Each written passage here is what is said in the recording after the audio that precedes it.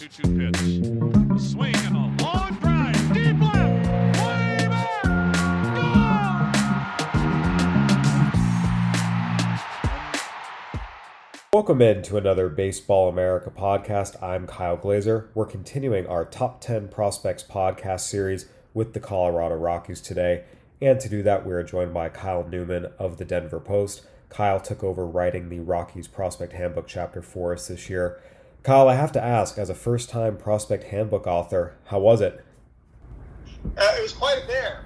You know, when I got the template, I was like, okay, we should probably get to work on this. So, but also it was pretty fun, Kyle, I'll tell you that. Just really, you know, having been connected with the Rockies minor league organization before, but now this really forced me to re-dive back in, especially on the back half of the lost major league season for the Rockies. So it was fun, it was time consuming, and if you're listening to this pod, I definitely encourage you to order yourself a copy, not just for the Rockies, but just comprehensive reports on every single team across baseball. You know, I was pretty impressed reading some of my compadres' reports on other division teams and National League teams especially, and just the depth of those reports. So it was awesome. Appreciate the pumping up of the Prospect Handbook. Your check is in the mail. So, Kyle, the Rockies as an organization, really the last 13, 14 months or so have been pretty tumultuous. You go back to the trade of Nolan Arenado to the Cardinals for what was, frankly, a mystifyingly light return. Shortly after that, general manager Jeff Bridich resigned in April, less than a month into the regular season. Bill Schmidt, the longtime scouting director, took over as interim GM, was eventually given the full-time job. It was a lost season for the Rockies on the field. They went 74-87, finished in fourth place. And then there was some hope that after the changeover in management, that maybe some of the organizational decision-making would improve. And instead, what we saw this offseason is the Rockies failed to offer Jon Gray a qualifying offer. He then signed with the Rangers, and the Rockies didn't get a draft pick out of it. So they didn't trade him at the trade deadline. They didn't extend him. They didn't give him a qualifying offer when they would have gotten a draft pick when he signed elsewhere. It didn't make a whole lot of sense why they didn't at least extend him that qualifying offer. Trevor Story is obviously still a free agent. He's likely to sign elsewhere. Where is this organization right now? Because before we dive into the prospects, at the end of the day, for this team to be a winning ball club, it really has to come from everywhere, the front office as well as the talent on the field. Yeah, I mean, really, this is a ball club in transition right now. I think you look at Bill Schmidt taking over, and obviously there was some disagreements and acrimony, I think, in my opinion, and just from what I've heard from my sources, between Schmidt and Bridich, and especially at the end, how things were run at the end, some of the deals that went down, the Nolan Arenado trade. You know, you look at the Case Williams trade and a certain prospect I'll get to later when we talk about sleepers, but Bill Schmidt didn't want to trade him. Jeff Bridich did. Well, I think it just all comes back to Bill Schmidt has a different idea, I think, about how to get these Rockies back into contention, and it's using a lot of the same old tenets that we've seen from this club, you know, for about the past 20 years, ever since they doled out record money to Mike Hampton and others, and that didn't work out. And they said, okay, we got to draft and build this club from the ground up. I think that's, you know, what Bill Schmidt is re-embracing, I guess, in his short tenure here as GM, and we'll see how he does upcoming in the draft this summer. But this is a team that's not going to contend, in my mind, you know, this year in the NL West or next year in the NL West. One of the best divisions in baseball, if not the best. And of course, I'm biased there, but you know, Rockies fans know that. Rockies fans, I think, right now are, well, as all baseball fans, are just a little apathetic coming out of this lockout, but they're also, you know, have realistic expectations of what can happen at Coors Field this year. And I think that's no best and maybe third in the division. I don't expect them to even flirt for a wild card. So really, these next few years are about developing the talent that we're going to talk about here shortly, Kyle. And a lot of that talent at the low A levels last year, coming up here, maybe we'll see some in double A, you know, maybe we'll see some in triple A, but it's going to be a couple years.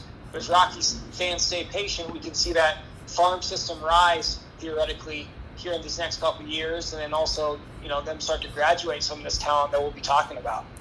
Yeah, one reason for optimism, I think, if you're a Rockies fan, you mentioned the emphasis on homegrown talent. The Rockies made the postseason back-to-back years in 2017, 2018, and when they did, They did so with the most homegrown rosters of any team that made the postseason. There's a really long track record of successful drafting and development within this organization. Some of the issues have come with the decisions that have been made at the major league level. But you do see, even on this current roster, we do see some young talent that's at least moving in the right direction. Ryan McMahon really blossomed last year. Brendan Rodgers finally stayed healthy and on the field, had a very, very solid first full season. And you see some of the pitchers. Antonio Senzatella signed an extension. German Marquez, not technically homegrown, but acquired when he was so young for all intents and purposes. He was developed by the Rockies. Kyle Freeland was okay last year, kind of a bounce back year, another homegrown arm. And, we talk about the Arenado trade. In fairness, Austin Gomber did pitch okay last year. He was one of the key pieces there. So there are some pieces here, and all those players I mentioned are under 30. There is some youth here, but clearly there's a shortage of talent around them and a lot of holes that need to be filled. Yeah, and I think the biggest cause for concern, Kyle, is the dearth of starting pitching talent and projectable starting pitching talent. Now, granted, that's knowing that the Rockies at their core have one of the best rotations that they've ever had in club history, with Freeland and German Marquez and Senzatella, John Gray obviously departing from that, and so they'll have to fill some holes on the back end, but they just don't have a lot of depth.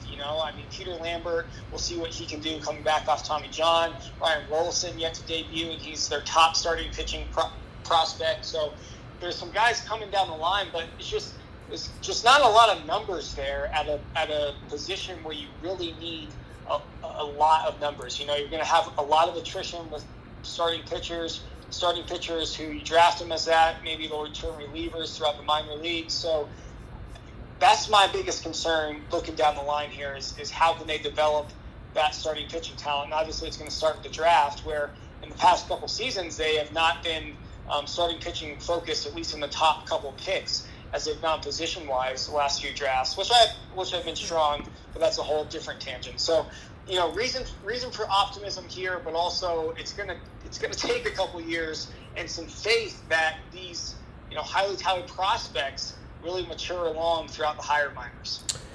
Yeah, to that end, 9 of the top 10 prospects in the Rockies system are position players. They have the 10th overall pick in the upcoming draft. We'll see what they do there. But as we dive into this system, Zach Veen was their first-round pick in 2020. A lot of people felt like he was the best high school prospect in the draft. Came out his pro debut at Low A Fresno and really showed probably the most complete package of tools in the league formerly known as the California League. There were other prospects who were very, very good. Noelvi Marte, Marco Luciano, Robert Hassel. But what stood out about Veen was just how well-rounded everything was. That doesn't mean it was good at everything, great at nothing. There were some things he was great at. There's a lot of power still to come.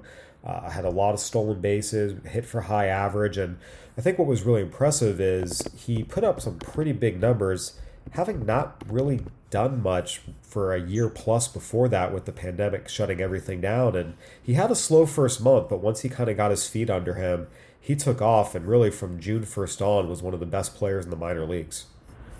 Yeah, you mentioned the slow start. 238 average, no home runs, 30 strikeouts in his first full month. And talking to Veen, talking to even his high school coach, who he's still close with and keeps in touch with quite a bit, Johnny Goodrich, they both admitted, I was pressing a little bit. Chris Forbes, Rockies director of player development, said, first month he was saying, I need to be a power hitter, I need to hit home runs, I need to do this, I need to do that. And Forbes kind of pumped the brakes on him and said, no, Zach, you just need to develop. Like, we believe in the skill set you have. And as you mentioned, once he settled in, he emerged as one of the top players in that league, if not the best player in all of the Western League. And finished slashing 301, 399, 501, 15 homers. You mentioned the steals. He can run on the base paths.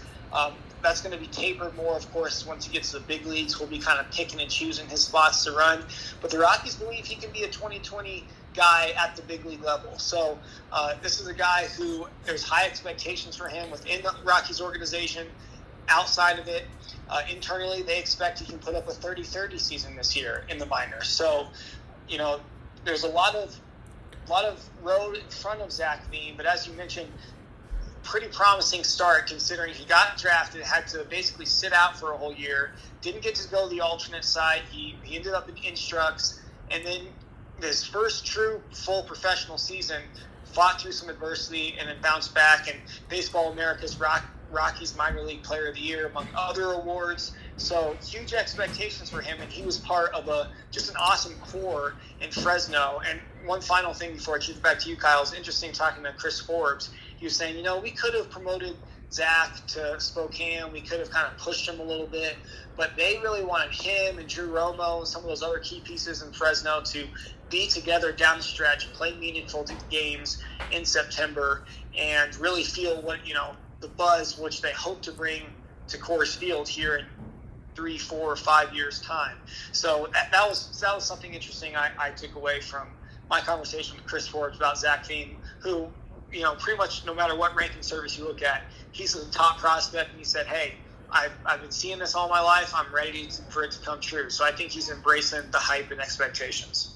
Yeah, absolutely. That Fresno team reached the championship series in the Low A West playoffs. So I saw Zach Veen and Fresno when they came down to face Inland Empire at the end of May. So it was the end of that first month. He had slept most of the month. He was starting to come out of it. But what really jumped out to me, just getting eyes on him myself, is even when he was slumping, you could see the talent, the swing, the athleticism.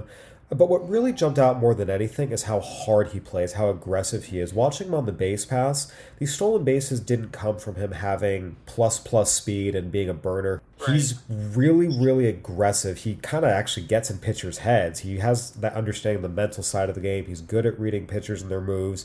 And he knows when to go and pick his spots. He definitely got thrown out a little bit because he could be too aggressive at times. But every time I saw him, whether it was in the box, in the field, on the bases, he was dialed in, he was playing hard, he was aggressive, he was looking to make something happen.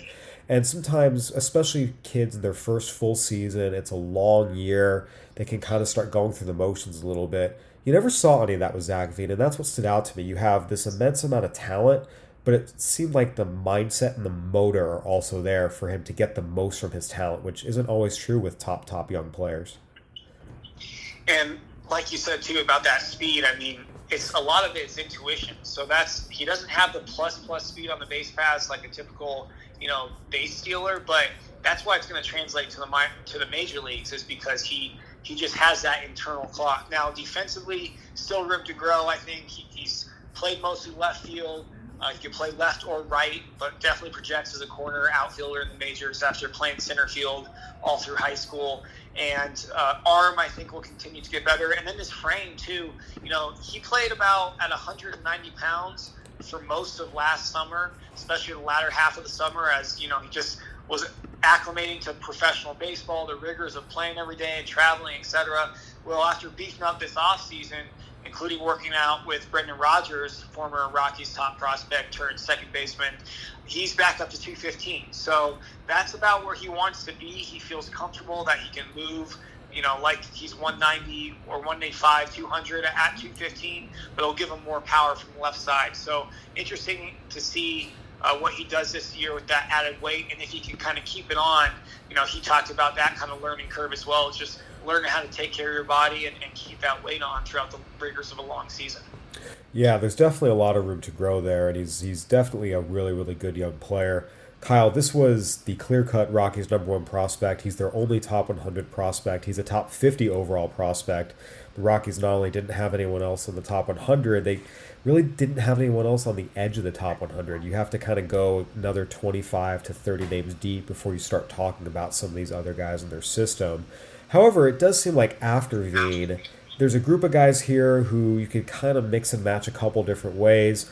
Ultimately, how many guys were kind of in the mix for this, next group, and how did you kind of settle it as you did? Well, I think, like you said, there's maybe 3, 4, 5 names who are towards the top, and you could really mix and match these guys, especially when you look at their recent track records and then forecast ahead to how they'll be as a big leaguer. And I think when I was ranking these guys, I tried to go as player development guys do, just based off, how's this guy going to project to the majors, and can he fulfill, some of those holes in the system that we talked about with the Rockies at the big league level. Michael Toglia, I put him at number 2, and a big reason why is because the Rockies have had a black hole at first base since Todd Helton retired, save for, a couple flashes here and there, Justin Morneau, etc. But Michael Toglia is expected to fill those shoes, and Todd Helton's in Rockies minor league camp this year. He, was kind of bending Toglia's ear, and those two were talking, and hopefully Helton influencing him a little bit. But he's a switch hitter. He's defensively, from what I heard, he's going to be a plus defender. We're talking Gold Glove at the major league level. So if he can continue to progress in his power, and especially from the left side, especially from the right side, as he's more potent from the left side, but from the right side, working on that a little bit. So can he fulfill that? And then looking down the line here, just some of the same themes. Drew Romo, they've kind of had a question mark at catcher at the major league level for a long time with the Rockies. Elias Diaz just re-upped on a contract. I think he's the bridge to Drew Romo. It's a 2-year deal, so hopefully that gives Romo some time to develop. And defensively, same thing as Toglia. Just have heard nothing but gold glove kind of things about him.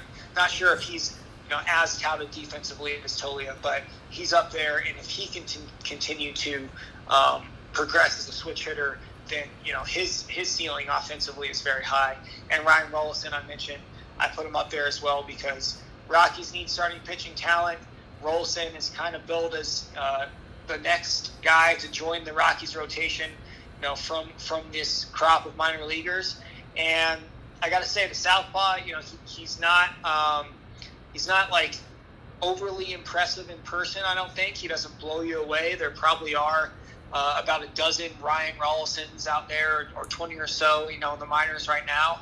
But he does have an ability to perhaps be a back-end impact starter. So we'll keep an eye on that in the next couple of years. And then, obviously youth and projectability, as I mentioned, play into this as well. And that's why I had Benny Montgomery up in the top 5. And Kyle, you and I were talking, I think, back in November, December, and your draft team over there is very high on Benny Montgomery. I know a lot of people here within the Rockies organization are, and Benny Montgomery could very well be number 2, number 3, as high as that. So a lot of projectability there for that outfielder.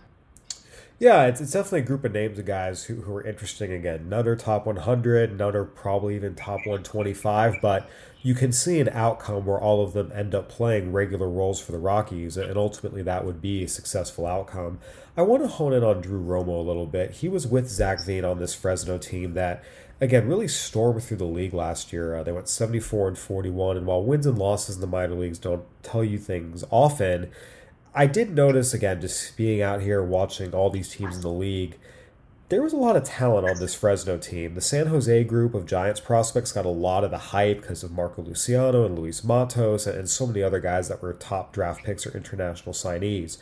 But when you stack them up on the field, when Fresno was on the field with them, the talent levels were actually pretty similar, and those two teams met in the Cal League Championship Series. Well, I guess Low A West Championship Series now, and I do feel like if you're interested in the Rockies, whether you're a front office member or a fan, the hope is in the lower levels. Their ACL team was very, very good as well. But the Fresno team, again, there's still a lot of talent there that doesn't get the same level of pub as some of the other teams out there. But these guys could play, and they were really good. And Drew Romo was a big part of that, along with Zach Veen.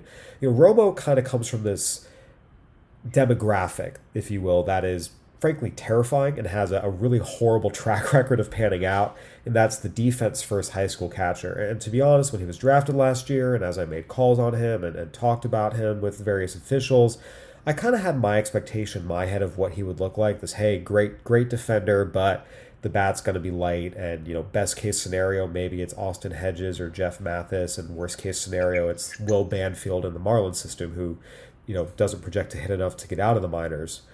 And what I saw when I saw him play was someone completely different. Yes, he was an excellent defender, receiving, throwing. It was on 194s, 197s on the bag.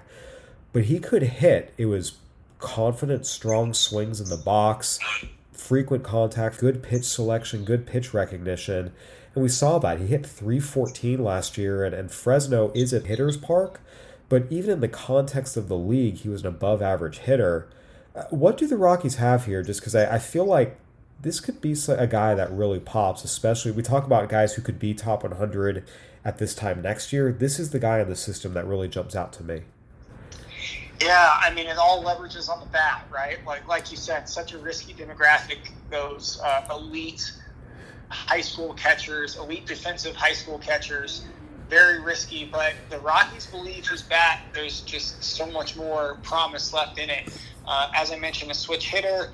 Now, he's got room to work on both sides, but he's more comfortable, better as a lefty. He had 351, 76 games from that side of the box, 218 in 49 games as a righty. So a lot more swing and miss in the righty swing as well. So he's got to shore that up if he wants, to continue to be a switch hitter going forward here and into the major leagues. And that is the expectation, that he will continue to be a switch hitter.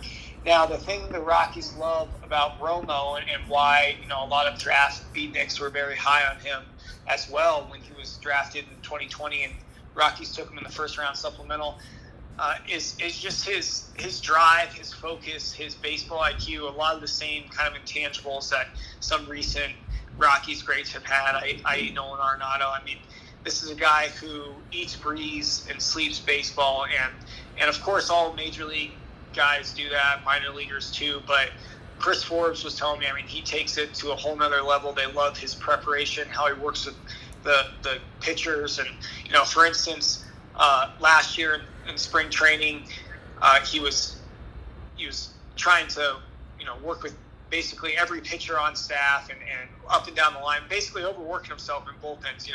He catch a bullpen, moved out to the next guy, and they kind of had to rein him back a little bit.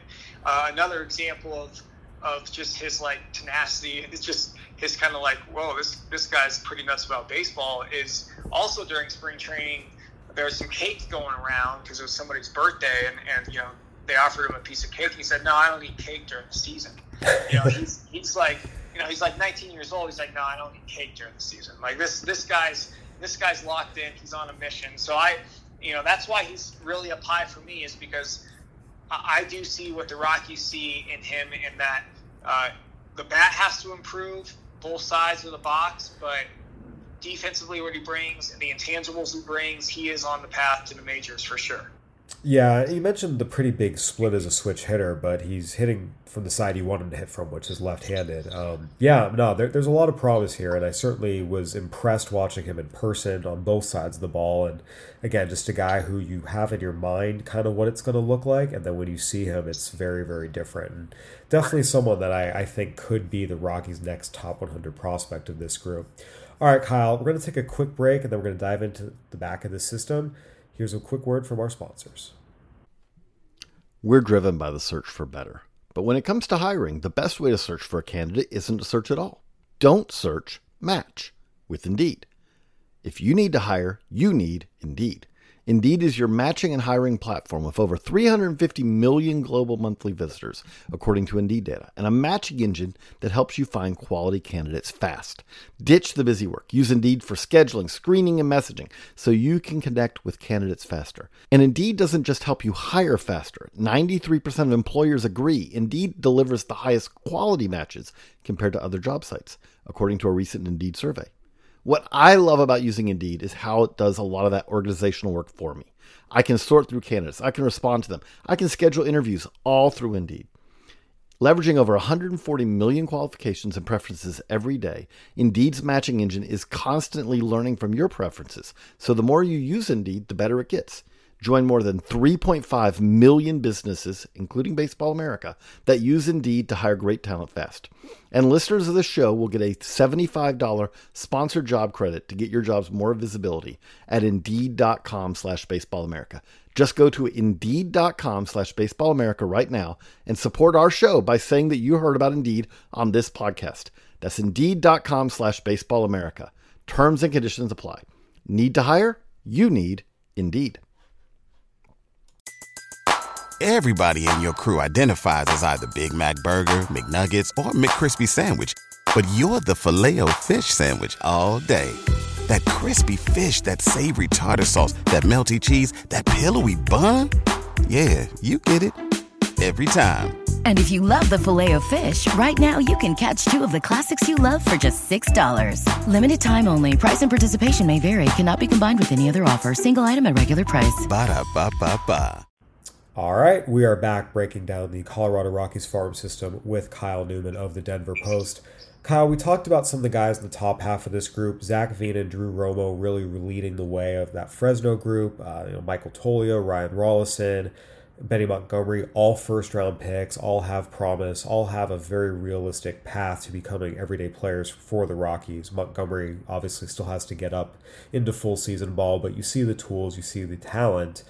After this top 5 group, there is a little bit of a drop-off, and this is where the Rockies in our organization talent rankings are in the bottom third, and it's really when you get to number 6, number 7 in the system, you do start looking at guys who are part-time guys or guys who have really, really big question marks.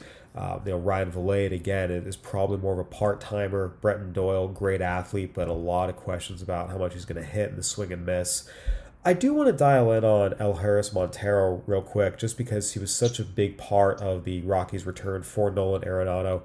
Big physical third baseman, has a big arm. Some people have questioned for a long time, even dating back to his days with the Cardinals, if he's going to have to move to first. But there's a lot of confidence in the bat. He was coming off of a rough year in 2019, obviously didn't get to play in 2020. What was the review from his first year in the Rockies system? And overall, how does the organization view his future moving forward, especially just because, again, he was the top prospect they got back for Nolan Arenado, so naturally how he turns out is pretty important to the organization. Yeah, I mean, you'd like to see something come from those 4 prospects that they got in the Nolan trade. In addition to shipping out Nolan $51 million about, you don't want to see him get peanuts in return. Now, you did mention Austin Gomber. He contributed to the big league rotation last year before getting hurt. But Montero is really the crown prospect jewel of this group that they got back. And in his first season in the Rockies org, I mean, he impressed in certain aspects, but also there's some red flags in other aspects that make you wonder how he'll fit in or if he'll fit in at the major league level. The strikeout rate's got to come down, as with a lot of these young prospects, but he's got a powerful frame, he's got a compact swing. The Rockies believe there's more homers in the bat if he hones in on that approach from the right-handed side. Defensively, big question marks. I mean, not really sure if he's a third baseman, especially considering the bar set by recent third basemen at 20th and Blake, i.e. Nolan, i.e. even Ryan McMahon this year, who had a very, very good season if you look at the advanced stats, playing the hot corner in Lodo. But back to Montero, I mean, his range is limited. His arm is pretty good, but there's not a lot of speed, hence the lack of range. So, and just the internal clock over there and making the plus plays hasn't been there so far. So will he fit in there? Will he fit in at first place? At first base, he split time between those 2 spots across AA, AAA last year. So we'll see where he fits in the corner infield. But if he keeps hitting, and even the coaches I talk to, scouts I talk to, even when he makes an out, they're loud outs, is what I'm hearing in terms of Rockies prospects, like you said, in this range, not in that top 5. So he has the hit tools. Will they continue to develop? We'll see. The Rockies are certainly hoping so, that he's kind of another plug-and-play corner infielder that they can use at the major league level here, in the next year or 2. Yeah, he's definitely a guy that the DH coming to the National League permanently is going to help. You look at what he's done at third base. He's just a bigger guy who's just bigger and slower naturally, and it's resulted in a lot of errors in particular this past year in the Rocky system. His fielding percentage at third base, and again, fielding percentage isn't everything, but it was sub 900. You just can't have it. You can't have that many mistakes. You can't have that many errors. So there's long been a sense that first base is where it's going to end up, maybe DH, but now that the DH is in the NL, maybe that's where he makes an impact, and we'll certainly be curious to see.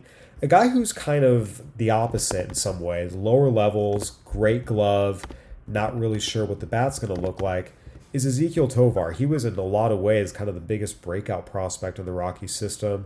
Another guy who was on that Fresno team was really, really impressive, and actually that Fresno's team's infield defense was fantastic, and he was a big part of that. got up to Spokane and really struggled with the bat up there, but the defense is unimpeachable. What do the Rockies have here with Tovar? Yeah, like you said, the defense is unimpeachable. They've already got a guy who defensively, might be major league ready. I know that's maybe a stretch saying or perhaps a tad hyperbole, but he is a defensive whiz at shortstop by all accounts, and the Rockies do project him to be the shortstop of the future in 2, 3, 4 years' time here. Now, that being said, time is what he needs. He was originally a switch hitter. He's now a righty only. He's got good situational hitting, but I mean he's still a defensive-oriented player. He's got to make up for his bat-to-ball skills. He's got to grow his power a little bit, especially that gap power. I mean, it's not going to be a Trevor Story and hit 20, 30 home runs, but he needs a little more power in that swing. And right now it's contact first, power later. So we can't have a bunch of light hitting prospects coming up across the board. And we've already talked about concerns with Romo's bat. You can't have light hitting prospects across the board. So the Rockies would like to see more development in the bat, but the defense is already there. And I tell you, starting around midseason last year, the hype shot up pretty quickly around the Rockies internally and those who cover the Rockies minor leagues. And by the end of the season, Ezequiel Tovar was kind of a buzzword, especially with the impending departure of Trevor Story. And obviously they got Jose Iglesias, but as a stopgap. But Rockies fans looking down the line here want to know the next big thing at the 6 hole, and I believe Tovar is it. Yeah, again, this was a guy that not a lot of people had heard about or knew a lot about, and he really, really, really just kind of shot up last year. And you mentioned Romo and Tovar. These are guys who are at the lower levels. It's going to take some time, and they both have to keep developing. But the promise is there, and I think ultimately, having good, young, athletic players who can, stay up the middle, it's a good place to start. So I do feel like, again, if you are invested in the Rockies, this is where the promise is, these lower levels, and I think Tovar is a big part of that. And, you mentioned the promise, and I've kind of naysayed a little bit about the starting pitching talent, but the lower levels is also where there's some promising arms as well. And I was talking specifically, I like to talk about Jaden Hill because he's a guy who hasn't thrown a pitch in the minor leagues yet because he was drafted coming off Tommy John surgery. But you talk about projectable, mid-rotational guys. He could be a number 2 or 3 starter if he lives up to what he can be when he's healthy. So he's a guy that the Rockies are going to need. Ryan Rolston's a guy the Rockies are going to need coming through. And they're going to need some surprises, too, out of these lower-level pitchers in terms of filling out and building their rotation for coming years at the big league level because they're not going to get much help in free agency by that way. So I'll be interested to keep tabs on that going forward here, Kyle. Yeah, absolutely. That kind of leads us into outside of this top 10. Jaden Hill checked in at number 11. How many guys would you say were kind of in the mix to be in the top 10? How many guys were, surefire, this is a top 10 guy, and how many guys were kind of on the fence a little bit? And ultimately, what was it that pushed Hill out and had some of these other guys in there instead? I think out of the top 10, there were probably maybe 15, 16 guys in the mix to be in that top 10. And in the case of Jaden Hill, what pushed him out? Well, he's got a lot to prove here as a pro prospect, right? I mean, he's been a prize pitching prospect since he was in high school in Arkansas, but he's had injuries every step of the way, coming off Tommy John surgery. Rockies kind of gambled on him in the second round last year, and he's got to live up to that hype. So he's got potential, but hasn't done anything yet. So, that kind of pushed him out. Look at a guy like Aaron Schunk, who another defensive first prospect in my mind, and he was a two-way player in college at Georgia, now settling in at third base, trying to find his approach at the plate. And then some of these other guys just outside the top 10 for various reasons. Chris McMahon, right-handed pitching prospect, another starting pitching prospect the Rockies need to hit on, but there are concerns there as he's got to just continue to work on his command and control, as a lot of these young guys do. Colton Welker, he's debuted. He had the suspension. Now he's got to, live up to his high ranking from a couple years ago. He's kind of fallen down prospect board. So it's kind of now or never for Colton Welker here coming up in 2022. And then some of these other guys, Helcris Olivares, a power arm, probably the best power arm in the Rockies organization, minor leagues, I'm talking. But he's got to hone it in. And then Warming Bernabel, he's a guy I'd be remiss if I didn't mention too, corner infield prospect who can really hit. And he came on strong, in the DSL and the Arizona Complex League. Now he's got to really prove it in the lower minor leagues this coming year and maybe even Double-A. Yeah, you talk about the pitching prospects. One of the things with Jaden Hill, he's always been a guy that people have been really, really interested in.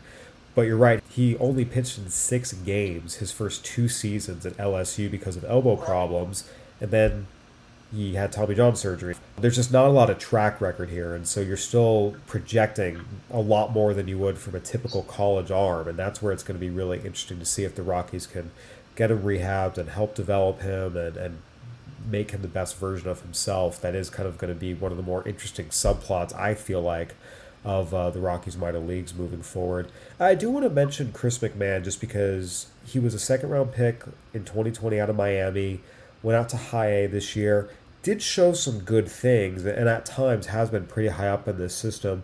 What were the reviews on him in his pro debut? So he battles. He's a battler out there. He attacks hitters. He trusts his stuff, which seems obvious, but actually harder to find and tangible, especially in younger pitchers. I think his ceiling is as a mid to back end starter. He's got to continue to develop his changeup, as many of these Rockies prospects do. It's a big emphasis in the organization, throwing the change, especially at Coors Field, to keep the hitters honest and hopefully grounded out on sliders and curveballs, etc. So just needs more consistency with his command. And I think, you look at the fastball, low 90s, can hit up to 95.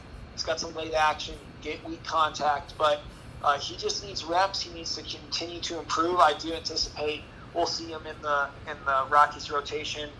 Sometime here in the next couple of years. I guess he starts this year in Double-A. But he's an arm to watch. And then I probably would be remiss if I also didn't mention Julian Fernandez. He's hit as high as 105 miles an hour back a couple of years ago. Of course, he's had Tommy John between now and then, but he's back throwing heat. He could be a bullpen prospect to watch. And then a Sam Weatherly, another starting pitching prospect to watch, who has impressed at times, like in instructionals and at times in the minors, but also he's got some question marks there, and he was limited by a shoulder down the stretch last year. So he needs to kind of have a bounce back year in 2022.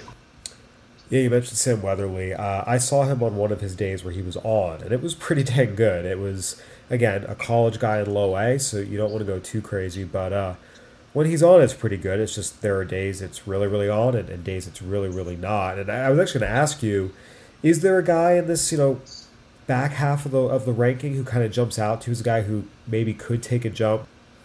I think Noah Davis. I mean, he came over in the trade with the Reds, so wasn't originally drafted by the Rockies, and he's had some injury history in the past, including Tommy John surgery, but the Rockies have been impressed with this guy. He's got a 4-pitch mix, mid-90s heater with some slight sink. He can throw a slider, curveball. He's working on a changeup. And the curveball is something he can throw in all counts. It's probably got the potential to be a plus pitch if he keeps honing it in. So he's got the tools, I think, to be potentially a back-end starter here in a couple years. But, he's been out of game action in I think 2 of the last 4 seasons because of injuries to his arm. So he's got to stay healthy, and he's got to continue to improve up the ladder. But he's a guy I could really see making some waves here this year in 2022.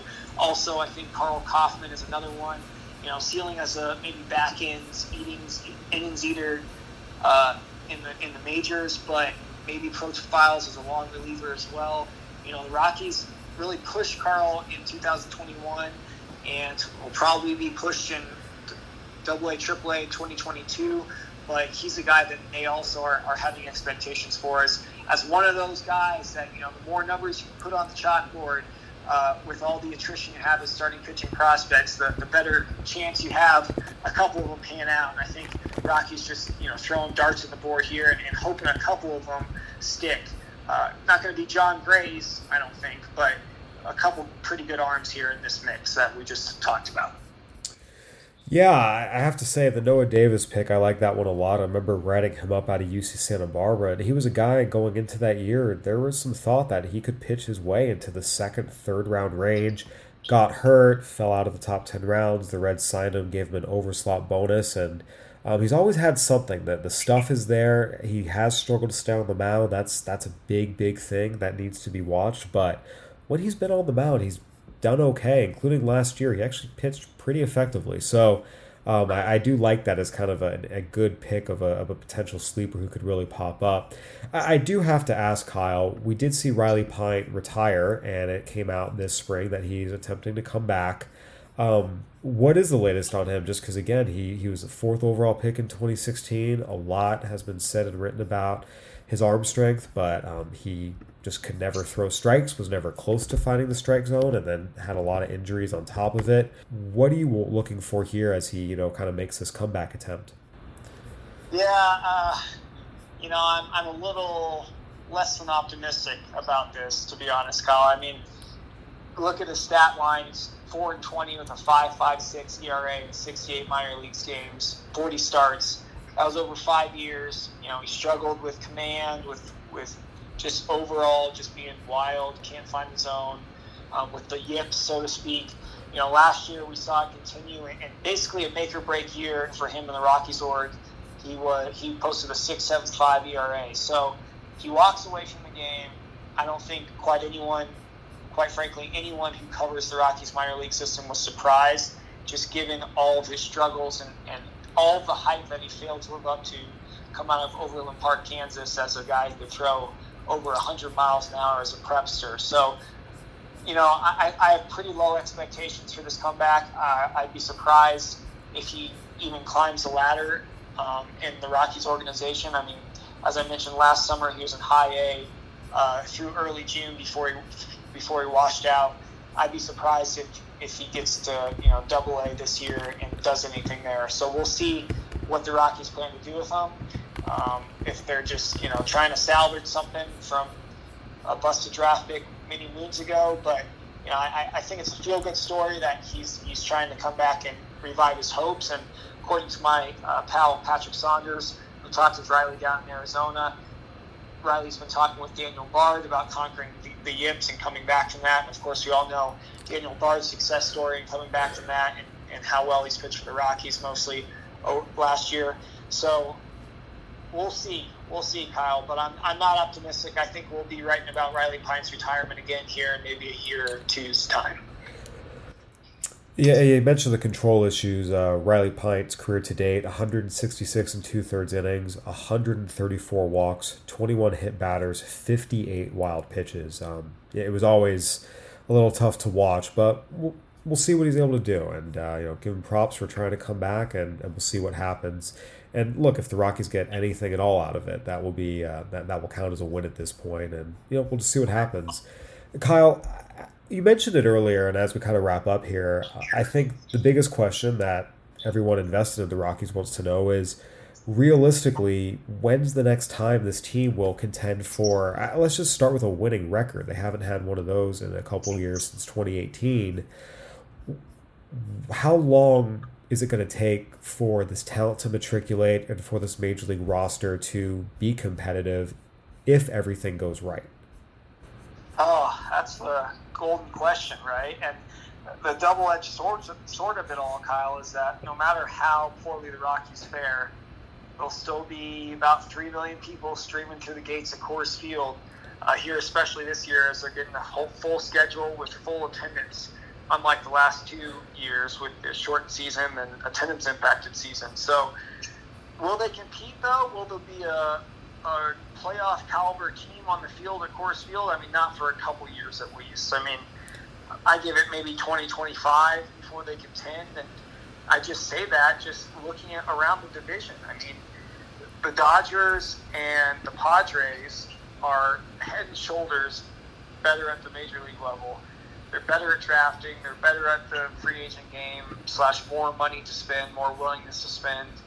And I just don't see the Rockies keeping up. Not to mention the Dodgers and Padres systems are ranked way higher than the Rockies. And the Padres have, I mean, how many prospects that they sell off last year, right? And all the deals they made. Like, so it's going to be very hard for them to get back into it. And I didn't even mention the Giants, who, surprised all of baseball last year by making the playoffs, and they've got a great farm system as well. So, when will the Rockies be back in contention? 2025, maybe. For a winning record, 2024, 2023. I don't know. Winning record, a couple years. Playoffs, a few years. And ability to get back and legitimately contend in the division and maybe try and win their first divisional title in now going on 29 seasons. I don't know. I'm looking down the road and I don't see it. So it's going to take some magic, and Bill Schmidt's got a task on his hands, that's for sure, to get this team back to contending with the rest of the division, much less, deep in the playoffs and trying to make a run at another improbable October. Yeah, we'll see what happens. They've got another top 10 pick this year, the 10th overall selection, so we'll see what kind of talent they're able to add there, and moving forward, just how everything shakes out over the next couple of years, as certainly an organization that's going to be building from the ground up a little bit, and we'll see how it all goes. Kyle, thank you so much for joining us. We really appreciate your insight as always. I appreciate you having me. Thank you, Kyle. All right, everyone, that'll do it for another Baseball America podcast. Go ahead and give us a review on iTunes, Spotify, Stitcher, whatever platform you're listening on. We'd love to hear from you. For Kyle Newman, I'm Kyle Glazer. Thanks for listening. Stay safe, everybody. All right, beautiful. All right, I will.